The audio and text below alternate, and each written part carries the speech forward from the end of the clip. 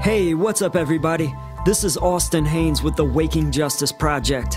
In today's podcast, we'll interview a true revolutionary who's making evolutionary change in their community. Resilient communities are the core building blocks of a just and sustainable global society. And the foundation of a resilient community is a just and sustainable local food economy. It's why the global revolution starts at home, at local farms and community gardens, at grocery co-ops and local food hubs, in your own garden, in your kitchen, and on your plate. The local food supply chain is the foundation of a self-reliant community, and resilient, self-reliant communities are the core building blocks of a just and sustainable new society, a new social system that will make this existing system of corruption obsolete. That is the revolution we seek. The real revolution is a strategic, non-violent revolution. It builds self-reliance and community resilience. The real revolution is a local revolt.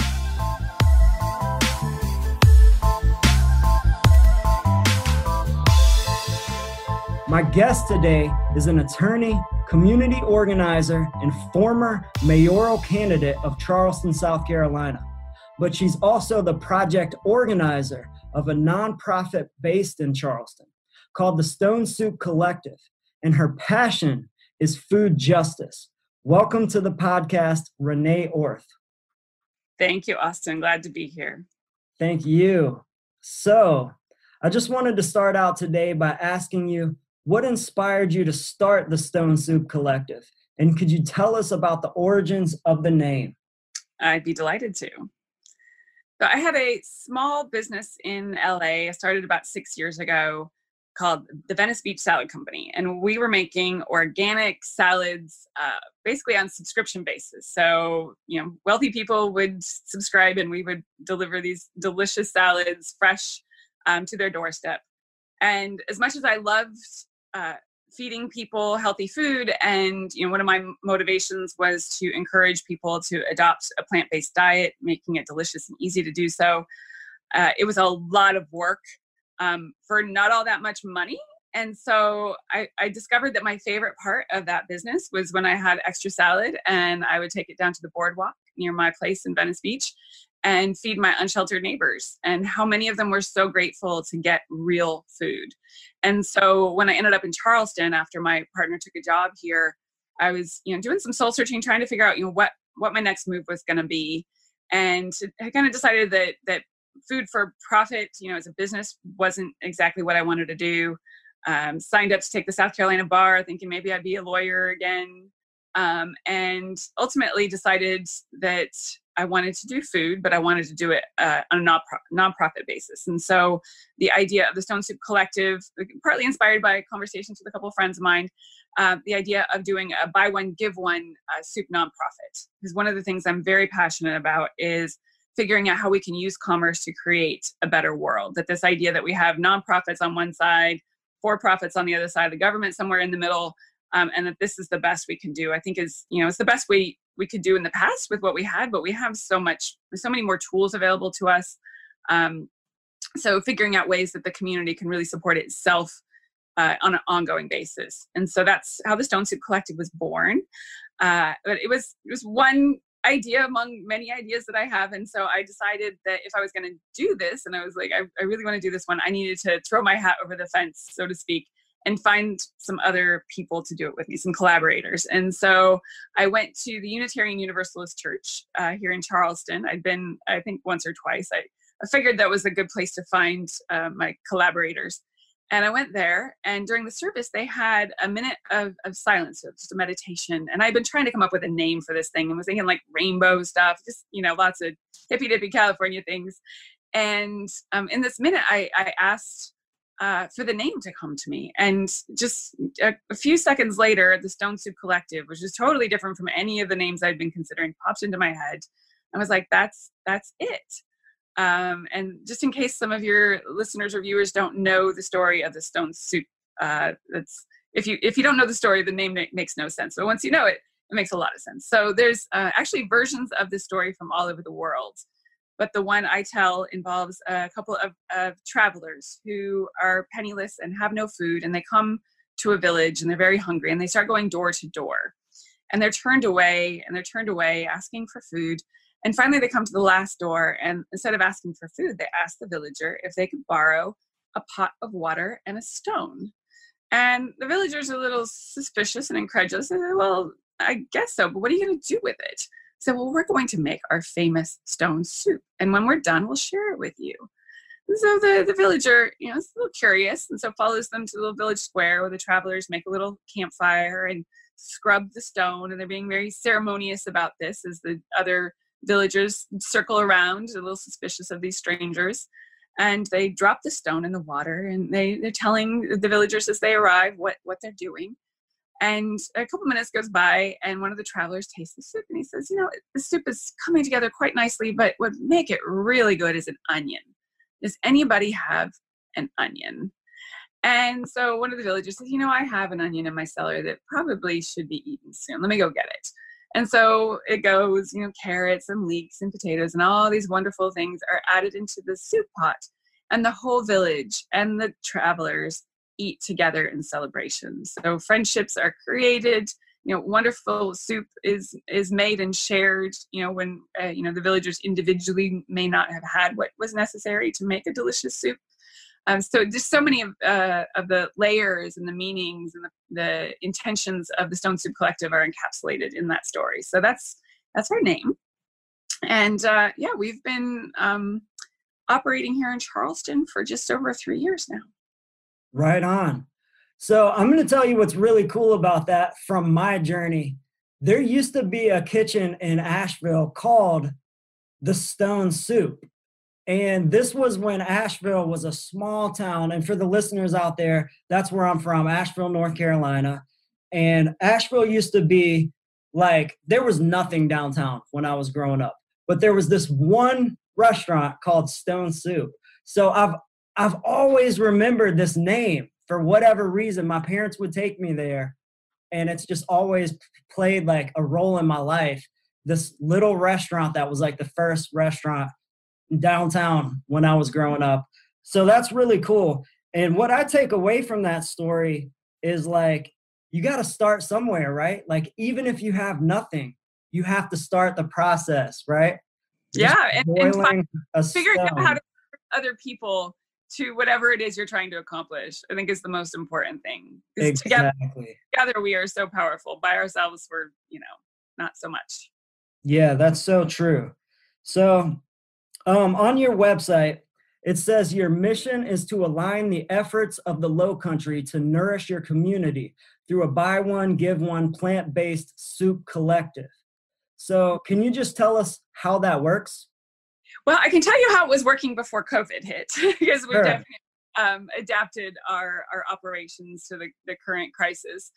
So we make soup twice a week. One day we make it in a DHEC permitted kitchen, which is required in order to legally sell the soup. And so most of the soup we make, usually on Mondays, gets sold. We have probably 25 or so people who buy on a regular basis, and I have them on not exactly a group text. It's a text message app that'll send them out a message that says what kind of soup we have, and they respond and tell me what they want. It's usually just 2 kinds a week. And and then I deliver soup usually on Monday afternoons and Tuesday mornings. And then on Friday, we gather a bigger group of people in a church kitchen in downtown Charleston. And we make just as much soup as we can in the 5 or so hours that we I guess it's more like 4 hours that we cook together, and that soup gets distributed to various other organizations that help us distribute it. We try our best not to duplicate efforts, so I'm a huge fan of collaboration, and symbiosis is the word I like to think of. So that's what we do. We also have a independent chapter at the College of Charleston, which we're really excited about, because that is part of one of our missions, is to encourage and support other groups to do the same thing. Any place you've got a kitchen and some helping hands and a little bit of money to buy ingredients, you can make delicious soup for not very much money, delicious, healthy soup. And so that's what we do in normal times. During COVID, we've actually switched to a decentralized plans. We've got a lot of volunteers who normally make soup collectively. They're making soup in their own homes. So we're not selling soup right now. We've just switched to completely donated soup in part because the need is there, and thankfully we've been getting enough money and in-kind donations from other farmers and such that we're keeping the soup flowing. Cool. So the soups mainly go to senior citizens, is that right? And some kids? Mostly to seniors. And so we have a couple of low-income senior housing developments that we bring soup to. We've also been, during COVID, branching out a little bit more for our unsheltered neighbors because it's easy, and a lot of the food outreach that's generally being done in our community isn't necessarily sensitive to the fact that not everybody has a kitchen or a refrigerator. And so we're just trying to fill that need. Very cool. Right on. So another thing on your website that I found really interesting was a section that says, "We believe that a better world starts with our community, and we think it makes sense to start with what we eat." So I wanted to ask you, why is what we eat so important, and how does it affect our local community? Yeah, well, that's really one of the reasons why I have the salad business in LA and now the Soup Collective here, is because when I think about the state of the world and where we're going, I don't see any significant material improvements being made to the state of humanity and the state of our planet unless and until we get our food system right. So much of the climate crisis and the ecological devastation and our unhealthfulness, particularly in America, is all based on a foundation of the standard American diet. And so, you think about the Maslow's hierarchy of needs, that bottom rung of, food, water, shelter, the very basic things that are essential to survival, and food being the one that, for a lot of people is a struggle to even meet that need. And so, the Stone Soup Collective, part of our mission is actually to get people to shift their thinking about food and dietary choices, and give people an experience of eating really delicious plant-based soup that, when they're done with it, they feel good and they've enjoyed it, and it's not a sacrifice. And so that's one of the reasons why we do what we do. Very cool. So where do you source your ingredients from? I know you try to source from a lot of local farmers, right? And support the local food economy. So how does that work? Yeah. So we get during, again, pre-COVID times, we get a regular donation from Rosebank Farms out on Johns Island. We also do a little bit of exchanging with Joseph Fields, which is an organic farm on Johns Island.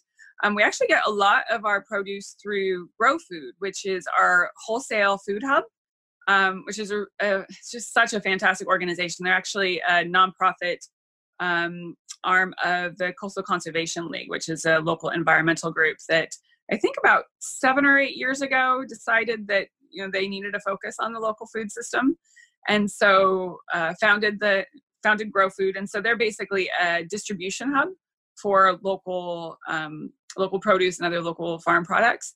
And so we very often will buy just from them directly because it's easy and convenient.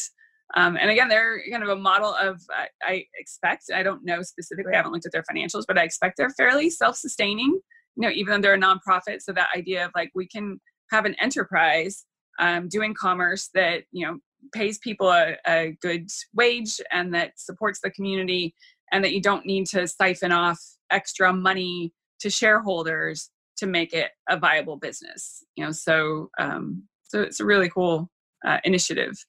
Cool. So obviously, we want to make local food economy the key to local, resilient communities. So can you just tell us why you choose to get your food locally rather than just asking a big grocery store to give you leftovers? You know what I mean? Why get it from your local community there in Charleston?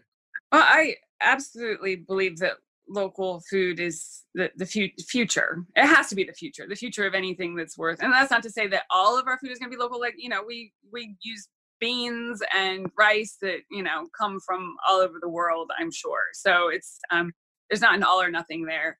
And, and if somebody has, some food that needs to be eaten and it was bought at the grocery store and it's still usable, like, we're not going to, turn our noses up at that either. But in terms of our vision and our mission, supporting local agriculture, highlighting the importance to our community of supporting local agriculture is essential, especially, during COVID, we're getting to experience how fragile our global food systems can be. And so the cost of the transportation, and I would say also the kind of human and even spiritual cost of being so disconnected from where our food comes from. So being able to root ourselves in the bioregions that we inhabit and develop that connection, I think, is important. And it's one of the silver linings of COVID is seeing so many people starting to grow their own food. That gardening, I would say, I would include gardens in the definition of farms. They're just mini farms, and seeing so many people take a passion in that. And I, unfortunately, I've been a little too busy to to grow my own food, and having just moved. But looking forward to engaging in some gardening as well. Sure. Yeah. So that is a cool thing about COVID, right? Like, one of the things that it's changed for all of us that I see is that people are getting more interested in gardening. They want to grow their own food, like, we don't want to have to go to the grocery store all the time anymore. And it would be best to obviously not have to go to the grocery store at all. So what else have you noticed in this COVID-19 world that we live in? Are there any other like cool trends you've noticed that are actually helping us move towards a more sustainable world?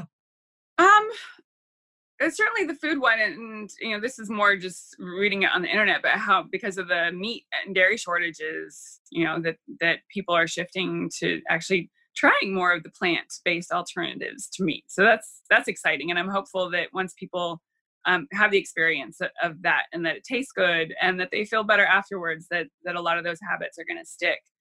One of the projects that I had been working on pre-COVID, because Earth Fare started in Asheville.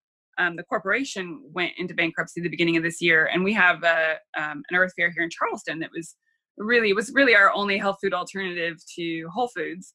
And so when they went out of business, I was like, oh my goodness, I don't really want to go to Whole Foods. Not that I never do. They have certain things that I really want. I go there. So I was actually gathering people in the community to talk about starting a grocery cooperative, something that had been percolating in my mind. And I've been talking to people for about a year or so here in Charleston. And then COVID hit, and I was like, okay, this probably isn't a good time to be starting anything. And then it turned out that this reestablished Earth Fare is actually got the space, and so Earth Fare is going to be reopening here in the summertime. And so we're still figuring out like how we feel about the co-op initiative. But one of the things that I'm really excited to be exploring is how we might be able to leverage the fact that so many people are shifting to food delivery. That these new habits are being formed that can actually create opportunities for example, with the co-op, a platform grocery cooperative. So just having a warehouse where we congregate a lot of local specialty foods, locally produced farm stuff, also adding some of the essentials so we can still be a one-stop shop for people, but not having a brick and mortar, and just doing a delivery that's a co-op. So stakeholders, the farmers can own a part of it, the delivery drivers can own a part of it, the customers own a part of it. But that we can actually leverage these shifts in habits and this kind of deeper understanding of the importance of local food production to create a regenerative cooperative business. And so I'm actually taking an online course being put on by the New School in New York and Mondrian, which is I don't know how many billions of dollars a year they do, the Spanish cooperative. It's been around for over 100 years now. So they're putting on an 8-week platform co-op online course. So hopefully I'll be yeah, figuring out if that's a possibility here for Charleston. It's the plan anyway. I wanted to ask too, you sent me that invitation to what you were talking about, the the platform co-op. Yeah. Yeah. What's up with that? So it's $150 for an 8-week course. They're looking for about 5 hours a week of time commitment. So, not too onerous. And so the first half of it is just, information about platform co-ops. And I think we'll do some case studies. And the second half is they're pairing up, well, not pairing, but they're connecting us with local cooperative organizations to kind of learn from their experience.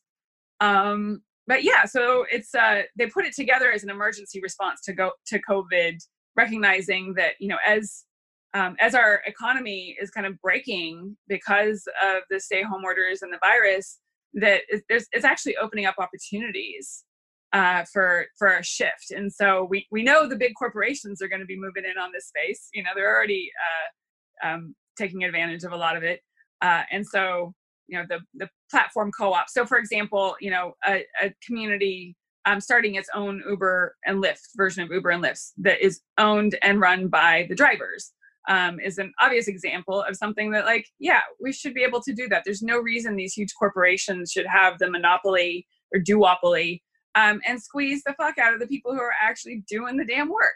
We can, exactly. And then also the possibility of, I actually watched a short video about there's some bike courier co-ops that have started all over Europe, and they're networking with each other. So the idea of it's still grassroots, it's still community run, but it benefits from the networked effect of, especially for things like a grocery co-op, for example, being able to plug into a buyer network that can buy in bigger volume, for example. So as I mentioned, the idea that I'm excited about is possibly doing a platform co-op here that is food oriented, local food, that might be able to leverage on the fact that people are getting used to this ordering and delivering, and also a new awareness of the importance of local food. I always try to support the local food co-ops, like when I'm traveling and even here in town, that I prefer to shop there, like you said, as opposed to a big grocery conglomerate. But that's really awesome that you can do it without having a brick and mortar. Yeah, I think it's possible. Because the ordering online and delivery is, it's what a lot of people are doing, and there are models of this, not necessarily cooperative models, but enterprises. There's Good Eggs in San Francisco that's kind of like a online delivery kind of farmers market type thing. So maybe we can do that and incorporate the cooperative ownership structure. Very cool. So where else do you see the Stone Soup Collective in the future? Is that mainly what you're going for? What's your grand plan for the organization? Yeah, we're going to keep making soup, but we're also spearheading a project this summer starting in 3 weeks from tomorrow. I'm kind of starting the countdown because it's a pretty big shift, but still totally in alignment with our values. We're coordinating or collaborating with a couple of other nonprofits. So Destiny Community Cafe is our Pay What You Can restaurant in North Charleston, and the Pink House Community Resource Center, which is in West Ashley, a neighborhood of Charleston. And the Pink House does a summer camp every summer for the kids in the neighborhood. And so as part of Stone Soup Collective, I volunteered there last year, just talking to kids about nutrition, doing a little bit of cooking together. And the meals the kids were being fed were from the school district through the federally funded summer feeding program, which has a wonderful mission of making sure kids get fed when school's not in session. But I got to see what they were being fed, and it was hot dogs and Doritos, Pop-Tarts and Fruit Loops. And I just could not believe what I was seeing, that this is what the government is feeding kids. And, my head exploded a little bit and turned, looked around, and then I was like, all right, so what could I bring to this equation that might be able to shift this? And so this summer, we're doing a pilot project collaboratively. We're going to be feeding 50 kids at the Pink House breakfast and lunch 5 days a week for 8 weeks, and another 50 kids lunch at a Destiny Community Cafe, all plant-based, as much local as is financially feasible for us. We're still fundraising to fund the effort. But that's, it's going to be kind of a whole new endeavor, obviously with a lot of overlap with Stone Soup Collective's general mission in terms of plant-based and local. And, it's going to be almost entirely volunteer driven. So really excited about that. A little bit nervous. It's definitely, like I said, a kind of a new undertaking with a different set of challenges. Trying to figure out where that line is, of healthfulness, especially for kids that are used to being, fed Pop-Tarts and Fruit Loops. So, trying to figure out how to make healthy food that is going to be enjoyable for them. So we will see how that goes. Well, right on. That's huge. I mean, that's amazing. If people can help their communities eat better and eat more healthy, because, one of the things that we talk about is like food deserts, and especially in big cities, people are not only hungry, they're hungry for nutrition. Even people who are full are still hungry. Yeah. You know what I mean? Because they need, their bodies need substance. Yeah. And I do think that that's one of the reasons. I mean, there's obviously many reasons obesity is such an epidemic in our country, but I think when you don't feed your body the nutrients it needs, it's going to tell you to keep eating, hoping that you accidentally come across something that has the vitamins and the, micronutrients that you need. So, I'm hoping that this will be the beginning. This is really, we're conceiving of this as a pilot project. So really just kind of proof of concept and developing, as we get feedback from the kids over the summer, to kind of develop a menu that we can then say to the school district and the other organizations that are part of the federal program, look, these are recipes that kids enjoy that are, within the financial realm of feasibility for the financial backing that the federal program offers. And, that we did this on a small scale. Let's try to scale it up. So hopefully, fingers crossed that will, that'll happen. Cool. So I wanted to kind of get off topic for a minute and just read another little section from your website. This one just really resonated with me on a different level, because it's not business talk. This is a bit more spiritual, a bit more fluffy, but it says, "We believe that by making kindness a regular, convenient, delicious, and life-affirming choice, we can reconnect or deepen our connection with what it means to be a meaningful part of a vibrant community." So that just really resonated with me, and I just wanted to see if you could expound on it a little more. Yeah, I think particularly for American society, which is the one I know best because that's where I grew up, that, our dominant culture, our mainstream culture, is kind of really like a collective psychosis. And when I think about the changes that we've seen over the last 100 years and the ways we've gone wrong, not that we were necessarily particularly right before that, but they're Sure. different level of craziness, and different manifestations, but that the commodification of food, I think, plays a big part in why we're so disconnected from nature and from each other, that we don't eat together on a regular basis in general. Like most people, I don't know about your family, but anytime I get together with my extended family for any length of time, our activities start to revolve around food, around cooking together, around shopping for the food, about, it's this experience that we share that gives us joy, that can connect us back to the earth, and that everybody has in common. We all need to eat.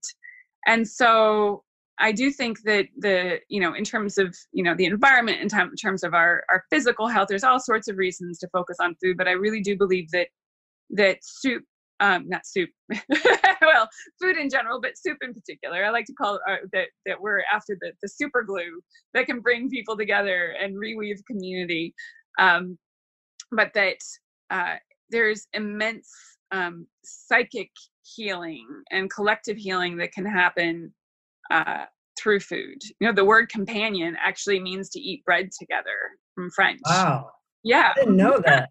And is bread in French, so companion, to eat bread together. So it's, you know, it's built in to the kind of language and the metaphors we use to understand what it is to be in relationship with people, and in right relationship. And so, you know, and this idea of making giving something that is just a natural everyday part of what we do. And that's part of the idea of creating businesses that are cooperative businesses that have, you know, that their aim isn't to maximize shareholder value. Their aim is to maximize prosperity for all of the stakeholders. And part of that prosperity is a resilient, connected community. And so that's, that is one of the reasons why we focus on food. That's so cool. Well, I had no idea that companion means to share bread with someone. But that's amazing though, because like your best companions, you know, like that's how you become companions, you know? Exactly. If you haven't shared a meal, then, you know. Yeah, you think about, you know, I can find all sorts of reasons why the holiday of Thanksgiving is problematic, but the idea of, you know, the natives of America actually sharing food with the pilgrims, you know, that it was this overture of peace and community that in and of itself is a beautiful thing, and I think is deeply human. You know, that sharing food is the way for us to say, like, I see you and I value you. Sure. So speaking of that, I really want to just attempt to get the point across to people listening that we can address hunger in our own communities. And so I want to ask you, for the people out there who are thinking like, you know, I want to do this for myself. I would love to feed people in my community. Can you give them any tips? Like, how would people start addressing hunger in their community? Well, you can certainly reach out to me at the Stone Soup Collective, and I will do everything I can to connect to you with the learnings and wisdom that we have accumulated over the last few years. Certainly, growing food is absolutely essential to food sovereignty, to resilient communities, and you know, I'm a big fan of front yard gardens. I think they can bring people together in a powerful way. Schoolyards, churchyards, you know, we don't need abandoned lots, you know, that we have to buy. There's, you know, anywhere there's a lawn where their kids aren't playing on a regular basis, you know, plant food.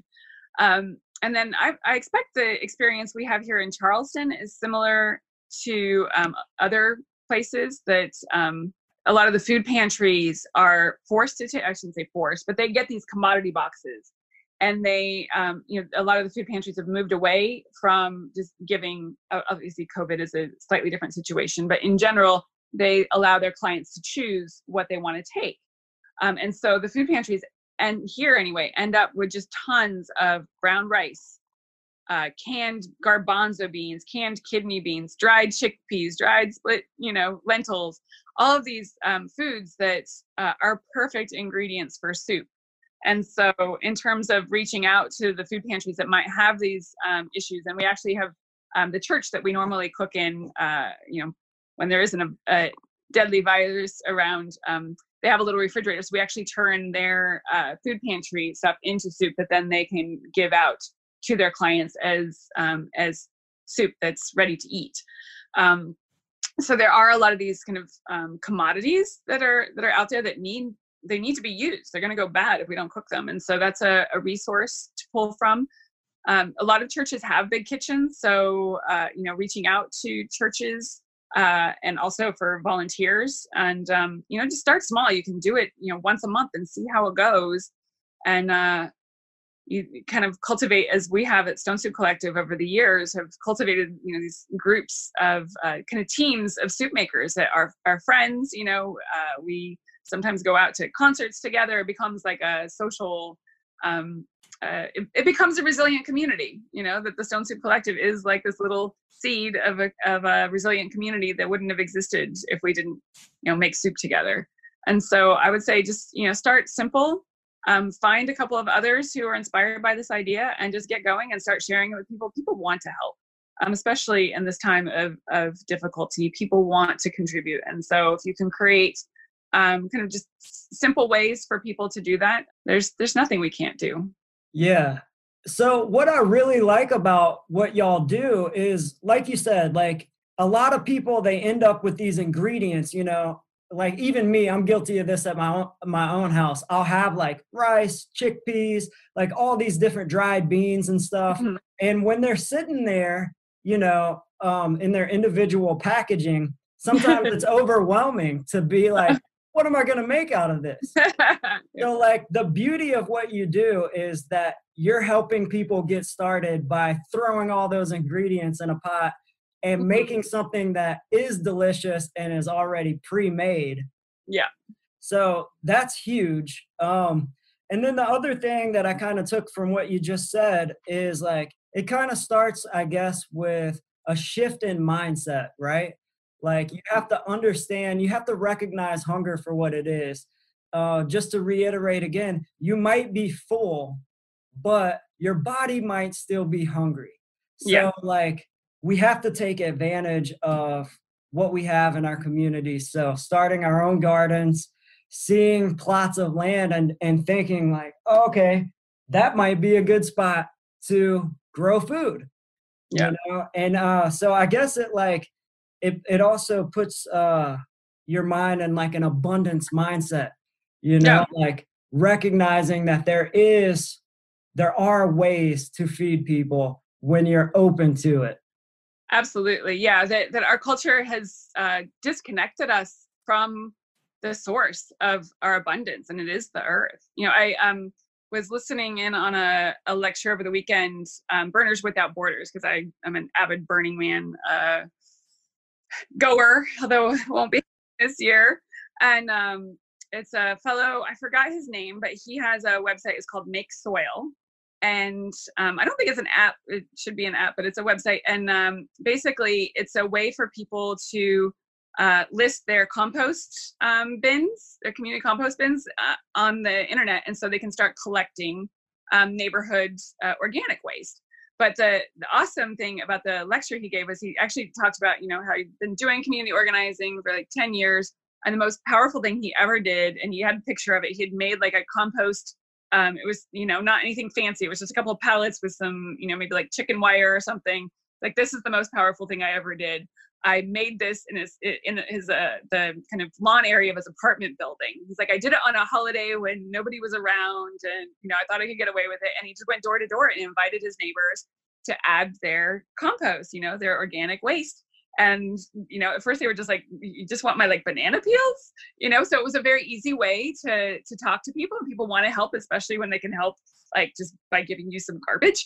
And so they started making soil, because that's, you know, the first thing you got to do when you start to grow food is you know, either buy soil, which is kind of how I grew up. Like, oh, you go to the garden center and buy soil. It's like, wait a second, how do they make soil? Maybe we should start there. And then he showed this picture of the vegetable garden that they grew in this apartment complex using the soil that they made, and how it just kind of transformed their little community. And so, you know, that's the thing about the power of food and growing food and eating food and preparing food together to create connection. And so I just, I was blown away by that. Just so inspiring. Yeah. So it's all about basically getting crafty. We got to get crafty, work We with got what we to got. use what we have, you know, like we have so much. I mean, the very idea of waste is, generally speaking, it's a failure of imagination, you know, and also ingratitude. You know, it's like there's so much. I see people all over Charleston like putting things on the sidewalk, you know, sofas and just all sorts of things that are not, they're not garbage. You know, they're not ruined, they're still useful. Like, all you have to do here is like call the, you know, the kidney foundation, and they'll come pick it up from you. So just this the mindset that we are indoctrinated with in our culture of, when you're done with it, you just, you know, it's garbage and you just throw it away. And it's like, wait, let's kind of re-examine that and connect. reconnect with where things come from and what the true cost of things are, and I think that's the thing for food, especially those of us who are advocating a plant-based diet, recognizing that if you want to be on the side of justice and the wellness of the environment, it's in most senses that's completely inconsistent with eating a diet that's full of meat and dairy. And so trying to connect people with what the alternative is. It's easy to tell people what they shouldn't do. It's another thing to be able to tell them what to do instead, and show them in a way that is not intimidating and not judgmental, and that can actually bring joy to their lives. Sure. Yeah. And, I'm a big believer in the law of attraction. And so like you said, to focus on what we don't want is kind of counterproductive. We really have to focus on, how to make things better and tools that people can use. So that's really cool, because that is the whole point. That's the whole point of this podcast series. And, I really just want to thank you for taking time to talk with me, because your information is so valuable to people out there, because that's what we're doing. We're focusing on the change. We're creating a new system, right? Yeah, absolutely. Yeah. Yeah. It's, there's so much energy being spent, in my opinion, wasted railing against what's wrong with the current system. And I partake of that sometimes too. You just got to scream and shout every once in a while. Get it out. Into a Facebook bickering match with somebody, but ultimately the change we want to see has to come from positive action. That what are we doing to be the change we want to seed in the world is something I read recently. It's like, I like that. Awesome. So good to talk to you, Austin. Thank you so much for this opportunity to share. Oh, thank you, Renee. So just real quick, I wanted to have you shout out your website and ways that people can get in touch with you for fundraising. And also, like you said, if people are looking for advice on how to help feed people, what's all your contact info? Yeah, so thestonesoupcollective.com is our website. My email, if you send a contact form through the website, it'll come to me, but it's also Renee@thestonesoupcollective.com. We're on Facebook as the Stone Soup Collective CHS. We're on Instagram. I think it's the Stone Soup Collective there, although I haven't posted in a while. Get overwhelmed with the soup distribution and making. So I'd be happy to talk to any of your listeners, viewers, about how to get this started, or some version of it. Right on. Awesome. Well, you heard it here. Go find the Stone Soup Collective online and reach out to Renee. She's really awesome. Renee, thank you so much for speaking with me today. I appreciate it. Thank you, Austin. I appreciate you too. Yo, thanks for listening to the podcast today. If you're currently involved in a local project that strengthens the links in your local food supply chain, we'd love to hear from you. You can email us at info@wakingjustice.org and tell us about your work. And if you want to learn more about local revolutionaries making evolutionary change in their communities, find us on your favorite podcast platform, or head on over to wakingjustice.org to meet the team, check out more episodes, and learn more about the project. And to become a financial supporter of this podcast and to gain access to members-only content, visit patreon.com/wakingjustice. And remember, the real revolution builds self-reliance and community resilience. That's because the real revolution is a local revolt. You must be involved in the struggle for freedom and justice. If it's about love, if it's about justice is waking, justice is rising, justice is waking, justice is rising, if it's justice is waking, justice is rising, and it ain't just us, it's all of us. If it's justice is waking, justice is rising, and it ain't just us, it's all of us. If it's about may every soul unite, tend the fire and let old coals relight. I'm a citizen of the world, and we fight for the rights of everybody to live a truly free life. Red or yellow, black or white, left or right, gay or straight, human or animal, all life. and keep dropping the knowledge. Justice is waking, justice is rising, and it ain't just us, it's all of us. If it's my love.